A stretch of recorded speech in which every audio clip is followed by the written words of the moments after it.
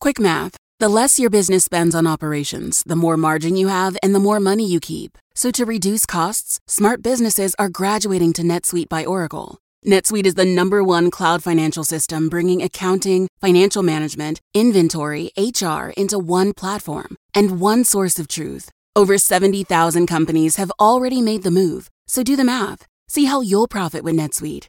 By popular demand, NetSuite has extended its one-of-a-kind flexible financing program for a few more weeks. Head to netsuite.com/GPS. netsuite.com/GPS. This is GPS, the global public square. Welcome to all of you in the United States and around the world. I'm Fareed Zakaria, coming to you live from New York. We'll start today's show with America this week enraging both Beijing and Moscow. Russia recalls its ambassador after President Biden says Vladimir Putin is a killer. You think he's a killer? I do. And the U.S. and China begin high-level talks. I'm also hearing deep concern about some of the actions your government is taking. With an exchange of insults. The United States does not have the qualification to say that it wants to speak to China from a position of strength. Two of America's toughest relationships just got tougher. I'll talk to Richard Haas, Zanny Minton-Beddoes, and Admiral James Stavridis. Also, at the start of the pandemic, everyone predicted the greatest tragedy would occur in the developing world. But in fact, the poorest countries have suffered relatively few COVID deaths compared to the rich ones. What explains this mystery? The New Yorker's Sid Mukherjee plays Dr. Detective and will tell us what in the world is going on. But first, here's my take. During his visit to Asia this week, Secretary of Defense Lloyd Austin outlined his key concern. And while we were focused on issues in the Middle East, China has modernized its military. And so our goal is to make sure that we maintain a competitive edge over China or anyone else. Welcome to the new age of bloated Pentagon budgets, all to be justified by the great Chinese threat. What Austin calls America's edge over China is more like a chasm. The United States has nearly 20 times the number of nuclear warheads as China. It has twice the tonnage of warships at sea, including 11 nuclear-powered aircraft carriers, compared with China's 2 carriers, which are much less advanced. Washington has over 2,000 modern fighter jets, compared to Beijing's roughly 600, according to national security analyst Sebastian Roblin. And the U.S. deploys this power using a vast network of some 800 overseas bases. China has 3. China spends about $250 billion on its military, which is a third as much as the United States. Michael O'Hanlon of the Brookings Institution notes that if China were in NATO, we would berate it for inadequate burden sharing since its military outlays fall well below NATO's 2% minimum. At the height of its imperial might in the late 19th century, when it ruled over a quarter of the world's population, Great Britain adopted a 2-power standard. Its navy had to be larger than the next 2 put together. U.S. military spending remains larger than the next 10 countries put together, 6 of which are Washington's close allies. America's intelligence budget alone, around $85 billion, is much larger than Russia's total defense spending. And yet the U.S. never imagines that this kind of spending could ever be seen by other countries as worrying or threatening. In requesting even more money for his region, the head of the Indo-Pacific Command, Admiral Davidson, remarked on China's increases in defense spending. I cannot for the life of me understand some of the capabilities that they're putting in the field unless it is an aggressive posture. But the fact that Washington is spending more on the military than it did at the height of the Vietnam War, even accounting for inflation, should threaten no one. In any case, the size of military spending is a misleading indicator of strength. Far more important are the objective sort and the political military strategy used to achieve those objectives. The U.S. has probably outspent the Taliban by, 10,000 to 1 in Afghanistan. And yet Washington has been unable to achieve its objective there, ensuring that the Kabul government rules the country uncontested. If the United States defines its goals carefully and assembles an intelligent and consistent political and military strategy to achieve them, it can succeed. Without that, millions of troops and trillions of dollars will not guarantee victory. Bigness is not a substitute for brains. Consider two contrasting exercises of power. America's F-35 fighter jet program, bedeviled by cost overruns and technical problems, will ultimately cost taxpayers $1.7 trillion, according to a document obtained by Bloomberg. China will likely spend a comparable amount of money on its Belt and Road Initiative, an ambitious set of loans, aid, and financing for infrastructure projects across the world aimed at creating greater interdependence with dozens of countries that are important to Beijing. Which do you think is money better spent? The Pentagon operates in a realm apart from any other government agency. It spends money on a scale and wastes money on a scale that is almost unimaginable. Every government agency is required to audit its accounts. But for decades, the Pentagon simply flouted this law. In 2018, it finally obeyed, paying $400 million for 1,200 auditors to examine its books. Yet it still could not get a clean bill of health. As Matt Taibbi notes in a brilliant expose of Pentagon accounting, the auditors were unable to pass the Pentagon or flunk it. They could only offer no opinion, explaining the military's empire of hundreds of acronymic accounting silos was too illogical to penetrate. The Defense Department has failed to pass 2 more audits. Having spent nearly 2 decades fighting wars in the Middle East without much success, the Pentagon will now revert to its favorite kind of conflict, a Cold War with a nuclear power. It can raise endless amounts of money to outpace China. Even if nuclear deterrence makes it unlikely, there will be an actual fighting war in Asia. Of course, there might be budget wars in Washington, but those are the battles the Pentagon knows how to win. Go to cnn.com/Fareed for a link to my Washington Post column this week. And let's get started.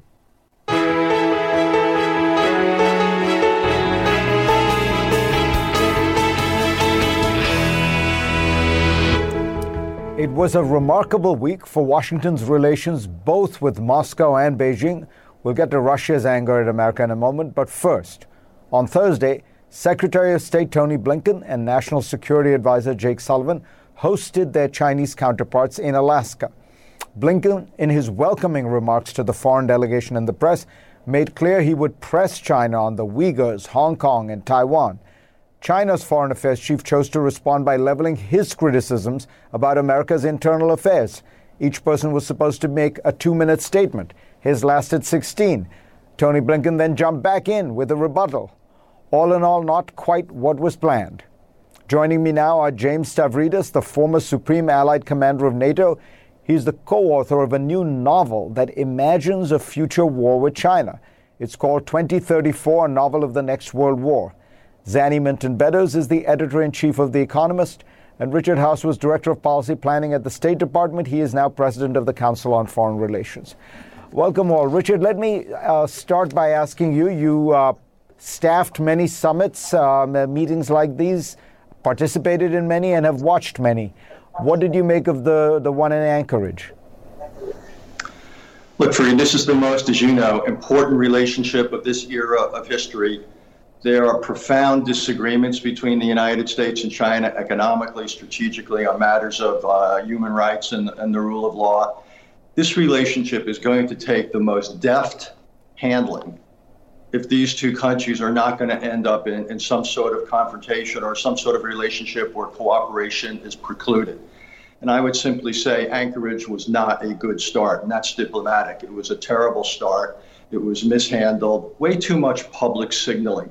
We ought to have private strategic dialogues. We know we have these real disagreements, but we also know that talking about them in public forces people to take out postures that are far more absolute because they have to play to the home crowd, to the gallery.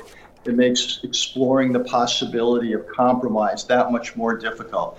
We've really got to dial it down in public. This applies to both sides. Make it private, make it regular, make it sustained, and see if we can't lower the temperature and just maybe, not just rule out confrontation, say over an issue like Taiwan, but find some areas where we may actually be able to make a little bit of progress, such as North Korea, Afghanistan, or climate, which seems to be the one area the two have actually agreed to set up a follow-up working group.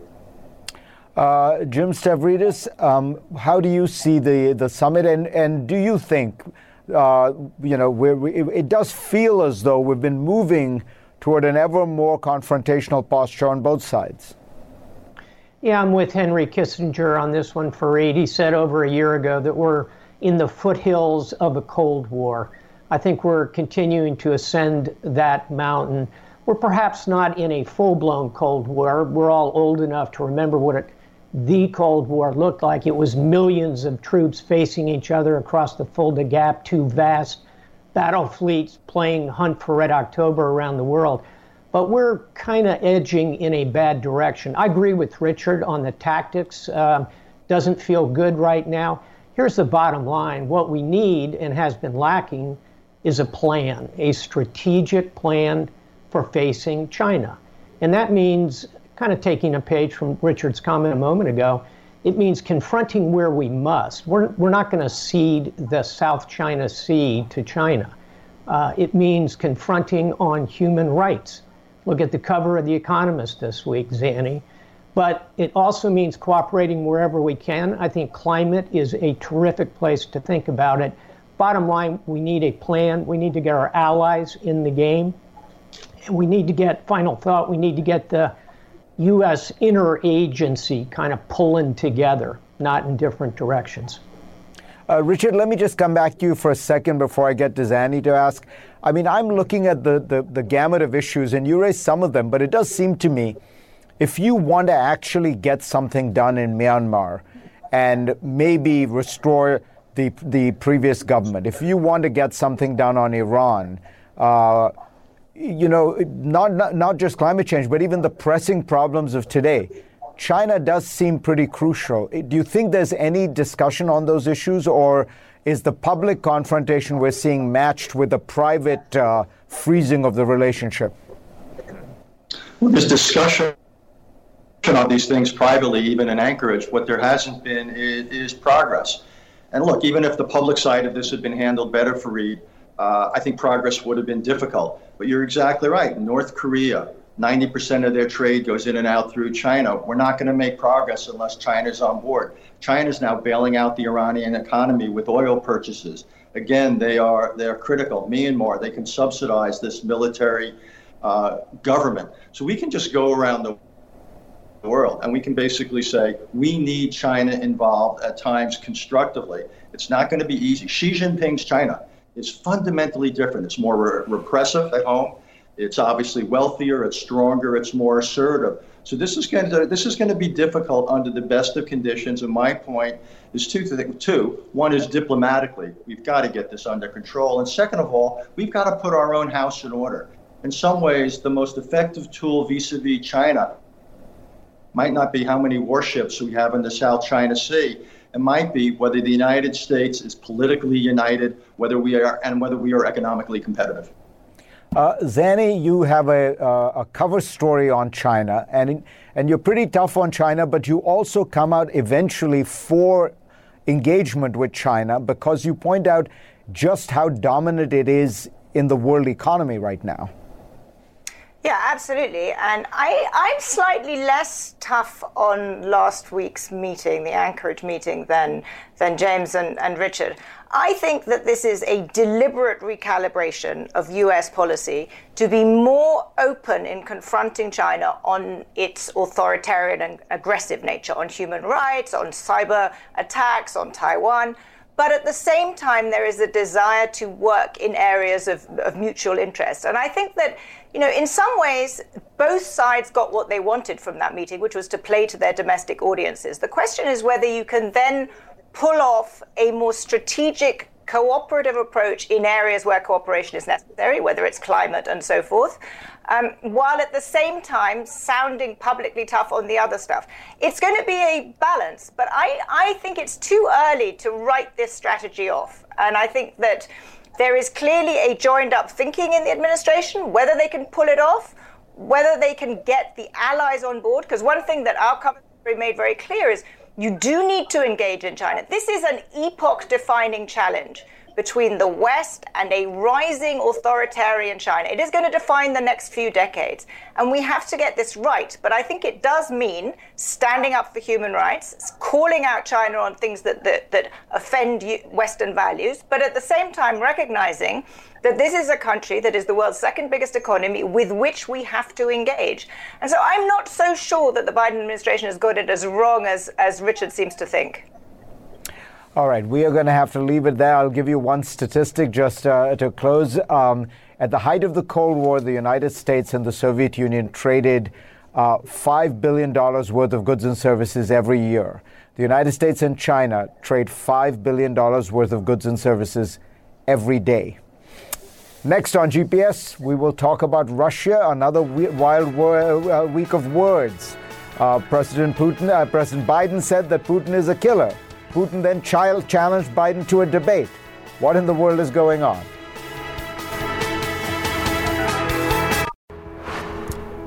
On Wednesday, ABC News broadcast an interview in which President Biden was asked if he thought Russia's President Putin was a killer.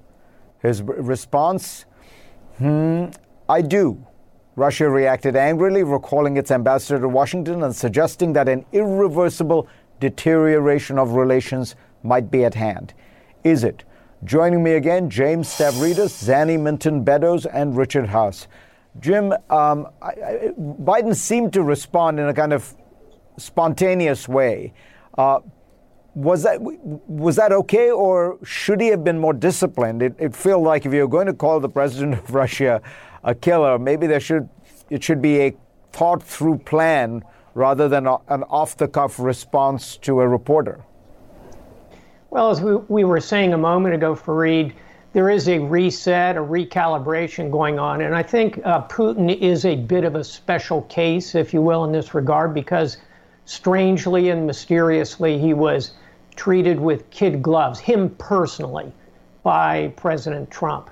So I think this administration wanted to put a shot across the bow, as we would say in Navy terms, right away. Now, whether calling him a killer is exactly the right thing to do, I'm kind of reminded of that great book of leadership, The Godfather by Mario Puzo, and Don Corleone says, don't make the mistake of hating your enemies. It clouds your judgment. I think this one felt pretty calibrated to me.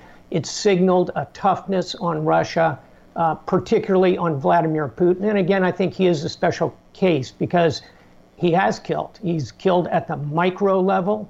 Former KGB agent in the United Kingdom, as Zanny knows very well, on British soil. He tried to poison his major opponent, Navalny, and he's killed at the macro scale in both Syria and Ukraine. So, to me, I found it honest and refreshing when he was called a killer. Zanny, how do you think Europeans reacted to that? Well, I think that's going to be. I mean, there was very little publicly, as you know, and I agree. I think it's accurate and in some sense refreshing to hear President Biden actually say that. The problem in Europe is, as you know, that the Europeans are somewhat split, and some are much closer to Russia and are very concerned about extreme sort of hostility towards Russia from the United States. So I think this feeds into a broader European slightly suck-it-and-see skepticism about this whole recalibration by the Biden administration. It's very, very obvious that the Europeans are not leaping up to be sort of put themselves right behind the Biden administration, either with regard to China or with regard to Russia. So I think it's going to cause him quite some challenges to get the Europeans on board. Can you say a little bit more on China? The Europeans are hesitant to come on board on China. Why? Well, because the Europeans, remember that just before the Biden administration took office, they signed a trade and investment deal with China against the express private wishes of the incoming Biden administration. And although the Europeans are always talking about, yes, it's important to have a joint, approach of Western democracies towards China, they have been noticeably reluctant, I think, in recent weeks to embrace the Biden administration's approach to China and to really make clear that there's a joint Western approach. And as Richard Haas has said very eloquently on your show before, the Western approach to China is never going to work unless the West works together. The US can't do it alone. China is the biggest trading partner of far more countries than the United States is. The reality is that the only way to influence China is if the Western democracies work together and in tandem. And unfortunately, it's not at all clear right now that the Europeans are willing to kind of sign up. Richard Haas, what about the business with Russia? Is this a refreshing degree of candor from Biden, or does it complicate negotiations with Russia? So let me be the skunk at the garden party. The issue is not whether Putin's a killer. Of course he is. The question is whether saying that publicly advances things. I think it makes it more difficult for President Biden to actually sit down with him. How do you sit down with a killer?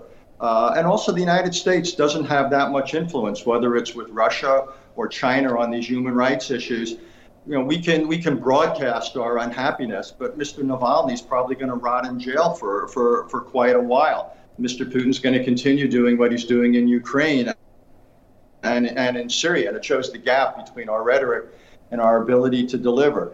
So again, to me, the purpose of foreign policy is not simply to signal. The real question is, does this help us, for example, get Russia to do what we want in Ukraine or in Georgia or in the Middle East? Does it get Mr. Navalny out of prison sooner? Does it get us yet another nuclear arms control agreement that would perhaps capture a greater set of weapons? I'm not so sure. The other, again, it's a question of tactics, and I'm simply raising the question, Fareed, that I'm unpersuaded that this is the way to go. It reminds me of Woodrow Wilson about open covenants openly arrived at the time of World War I and afterwards. It didn't work so well. Diplomacy is often done best in the smoke-filled room, and then when you've had this set of compromises and the agreements, then you bring it into the public view. All right, stay with us. While the White House is celebrating America's vaccine rollout, Europe's has been rather poorly executed. It's also created an opportunity for the far right and for populism there. We will dig into exactly what is going on. And we are back with James Stavridis, Zanny Minton-Beddoes, and Richard Haas.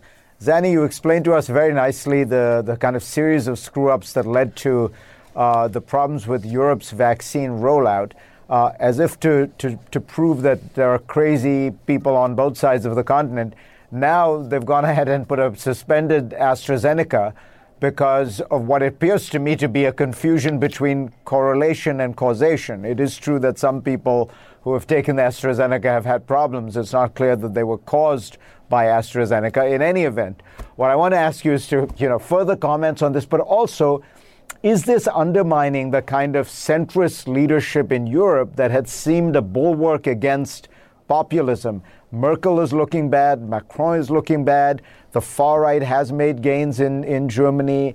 To a certain extent, they made gains in the Netherlands in the election last week. What's going on? Well, look, the main thing is that it is a real mess and very, very worrying. The cases in Europe are rising. There was a note from German officials just a couple of days ago saying they're rising exponentially. More than 20 million people in France have gone back into lockdown. The more virulent strains of the virus are rapidly spreading across Europe, and very few Europeans have been vaccinated. 10%, less than 10% of Germans have been vaccinated compared to 50% of adult Britons, for example. So they're way behind on vaccines. And part of that is what we talked about on your show a couple of weeks ago, that the European Commission messed up early on by centralizing the procurement of vaccines and then haggling over price and liability with the drug companies. But then more recently, the sort of mess up about AstraZeneca has been really extraordinary. First of all, European politicians, particularly Emmanuel Macron, poured cold water with no basis on the efficacy of the AstraZeneca vaccine. He said it was quasi-ineffective on people over 65, for which there was absolutely no evidence. And then in the last 10 days or so, more than 16 European countries temporarily suspended the vaccine as there was this increase in cases of blood clotting, when, as you say, there is no evidence that it had anything to do with the vaccine at all. The amount of blood clots that happened were no different than what you would expect. And in the UK, more than 10 million people, me included, have had this vaccine, and they're fine. And so it was frankly a crazy thing to do, because the Europeans said it was the precautionary principle, that they were just being precautionary. But in fact, by suspending the vaccines, even for a few days, more people will have died, because more people will have got COVID than otherwise would have done. And perhaps even more important, they have sort of fostered this sense of suspicion within Europe about this vaccine. I looked at a poll in France where 60% of French don't trust the AstraZeneca vaccine. And since that's one of the main vaccines that Europe is going to be relying on, they are in a real pickle. Add to that the fact that they're also now threatening to, ban the export of vaccines to any country that isn't exporting to them. So they're going right down the vaccine nationalism road. It's a real mess. Is it going to help the far right? I think that's not clear yet. But what's certainly clear is that governments in Europe are furious with the European Commission. People in Europe are furious with their governments. And if they don't get this under control, there's going to be an awful lot of lives lost. And that affects...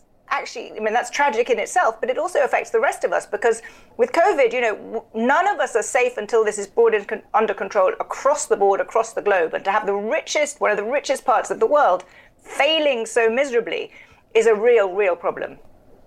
Jim Stavridis, I must ask you to be brief. A divided, disunited, angry Europe is no good for the United States or the world anyway, right? It makes cooperation more difficult.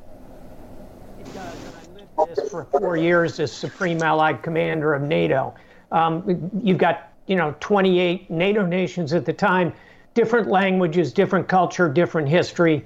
Look, the vaccine has been a tale of three cities, if you will. China has handled it perfectly, if you will, because they have all the authoritarian tools. Europe, probably the worst because of the 28 different speeds of the bicycle. US, probably somewhere in the middle.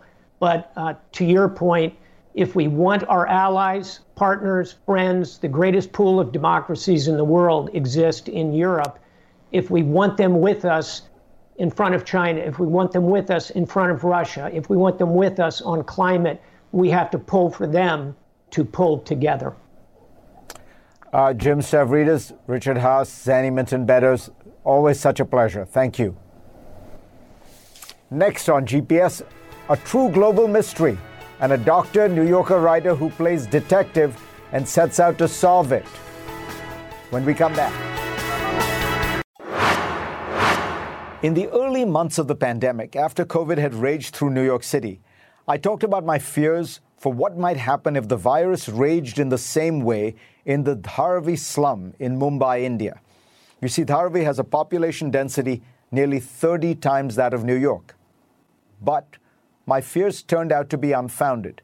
As the New Yorker's Siddhartha Mukherjee reported recently, as of mid-fall, the slum had only a few hundred reported deaths, 1/10 of what was expected. He writes that on a national level, India's death rate is also about 1/10 of America's. Indeed, the third world as a whole has suffered much less than the first. The question gripping epidemiologists is why. Dr. Mukherjee has been investigating the mystery. He is, of course, the author of The Emperor of Maladies, a biography of cancer, which won the Pulitzer Prize.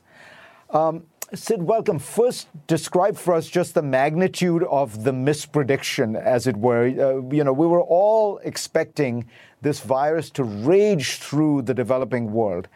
And in fact, in country after country, it's not just India, it's Nigeria, it's large parts of Africa, there just aren't those many COVID deaths, right? Yes, that's absolutely true. So the magnitude is quite impressive. Again, we have to make a distinction between the fact that the virus is actually present. As far as we can tell, the virus is moving through the third world. It is moving through low-income countries. Nigeria, India, Ghana, Pakistan, Bangladesh, most places are reporting that there is virus moving through those countries. What's different is that the number of deaths is surprisingly low. And, there have been several epidemiological models that were created early in the course of the pandemic models that try to predict how many deaths would occur, for instance, in India or Pakistan, and most of those models, the predicted models, are tenfold off to 100-fold off in deaths. And that's really surprising. And what do you think is the leading cause? What is the leading explanation for this mystery? So it still remains, I would say, a mystery, but there are possibly many causes. And one of the things that I try to do is to dissect the causes one by one, examining them, and then either putting a yes or a no, as it were, to those causes. The most obvious cause is that most of these low-income countries have younger populations. So just to give you one example, the median age in India is 28. The median age in the United States, Italy, Spain is in the 40s. So clearly that's one factor. But it cannot be the only factor. Just to give you one example, the median age in Mexico, for instance, and the median age in some other countries that have also been badly affected is actually similar to the median age in countries like India, Pakistan, etc. So one explanation is that most of these countries, these low-income countries, have younger populations. Younger people do get infected, but they don't usually die from COVID. So that's one explanation.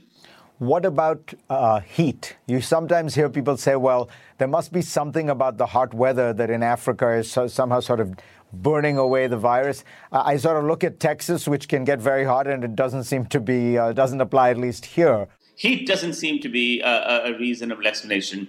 What might be a reasonable explanation is that what heat allows you to do or forces you to do is ventilate.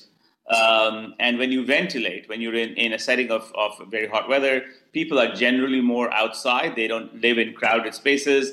Windows are open, doors are open. There's a lot of natural ventilation, and maybe that is contributing. But we really don't know whether that is a factor or not. Heat by itself doesn't seem to be a factor. Well, that would make sense because in a place like Texas, presumably everyone is indoors because the air conditioning is ubiquitous. Exactly, and they're indoors, they're in malls, they're in places like environments where they are being constantly exposed to recirculating air. Now, one thing that's very important, I should remind you, it's a very interesting factor. In high-income countries, there is a phenomenon in which the elderly, particularly, are housed together. So in nursing home, long-term nursing facilities, assisted living facilities, etc. And for a full 1/3 of the deaths can be attributed to deaths in nursing homes and assisted living facilities. In other countries, there is a much less so of the so-called warehousing of the elderly. The elderly live in multi-generational families, but they don't live in large nursing homes typically. I often give the analogy, there's a famous Agatha Christie novel called The Murder on the Orient Express. And the trick in that novel is that the detective, Hercule Poirot, the famous detective, finds out in the end that there's not one culprit, but many culprits. Usually we think about murder mysteries as having a single culprit. I think that the discrepancies in the COVID deaths across the low-income versus high-income countries is going to be like the Murder on the Orient Express. There's not going to be one culprit, but a multitude of culprits. Who knows is the tricks that we're being... Siddharth Mukherjee, pleasure to have you on. Thank you for that. Thank you very much. And we will be back. And now for the last look. The Biden administration managed to pass the massive $1.9 trillion COVID relief bill. But as experts have pointed out, it was able to do this only because the Democrats used an obscure legislative tool called reconciliation. If that hadn't happened, the bill would have failed, even though the final vote was 50 yeas to 49 nays, a majority in favor. Why? Because almost all legislation normally needs 60 votes in the 100-seat Senate. You see, in America in 2021, the Senate doesn't observe the founding tenet of a democracy, majority rule. Instead, it abides by supermajority rules. As The Economist notes, some countries, including Germany and India, require supermajorities, in their case 2/3 of the parliament, but only to amend the Constitution. In Denmark, you need a supermajority to transfer oversight of some parts of government to an international body like the European Union. The United States is the rare country that requires a supermajority for nearly all legislation. It's all because of a feature of the Senate that has faced sharp criticism this week: the filibuster, the principle that allows legislators to hold up bills indefinitely, originally by debating them on the Senate floor. It comes from the Dutch word, by the way, for freebooter or pirate, the idea being that a person is obstructing the legislative process for his or her own personal gain. To overcome the filibuster, you need those 60 votes, 3/5 of the Senate chamber. So in today's almost evenly split Senate, the requirement for a supermajority is in effect the form of minority rule. How did we get here? The answer can be found in a new book by Adam Gentleson, once an aide to former Democratic Senate Majority Leader Harry Reid. The book is called Kill Switch: The Rise of the Modern Senate and the Crippling of American Democracy. Gentleson notes that the filibuster was nowhere in the founders' conception of government. One of its first uses was in 1841, when South Carolina Senator John C. Calhoun and his cronies talked on the Senate floor for 14 days to kill a piece of legislation. The bill in question was about banking, but what Calhoun and his cronies were really up to was protecting the slave-holding South against the power of the North. Almost 80 years later, in 1917, the filibuster's power was expanded when a new rule was introduced. If you wanted to stop a senator from performing this talking trick, you had to produce a supermajority of votes. At that time, 2/3 of the Senate. From the 1920s on, segregationist senators exploited this rule to kill civil rights legislation. Anything that might dismantle that race-based power of the South was filibustered. Gentleson points out that from 1877 until 1964, only civil rights bills, which were sadly few and far between, were killed by filibusters. As you can see, this tactic was invented and invoked not to protect our democracy, but to degrade it by depriving rights to Black Americans, often against the wishes of the larger public. But it took several decades to turn the filibuster from an occasional tool of obstruction to a persistent feature of the Senate. In fact, it took one man, Mitch McConnell. In Senator McConnell's first 6 years as minority leader, recorded use of the filibuster averaged out to 92 times per session. That was double the average rate of the previous 25 years. Today, Gentleson writes, the filibuster doesn't even have to happen through debate. All one has to do is send an email to the majority leader announcing the intent to filibuster, and the business is done. The filibuster just adds to the Senate's problems. Fewer than 1 million people in Wyoming have the same representation in the U.S. Senate that 40 million Californians do.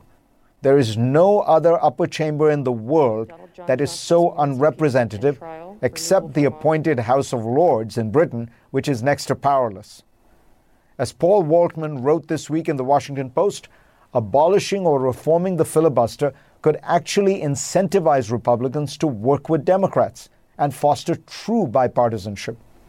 If a bill is going to pass, whether you stand in its way or not, why not influence its features and take some credit for its passage? Ending the filibuster is about more than any individual piece of legislation. By abolishing this crazy, destructive rule, America could begin the process of healing its polarized politics. Thanks to all of you for being part of my program this week. I will see you next week. I'm Dr. Sanjay Gupta, host of the Chasing Life podcast. In honor of our 10th season, we want to hear from you. Leave us a message at 470-396-0832 and tell us how you chase life. It could be used on an upcoming episode.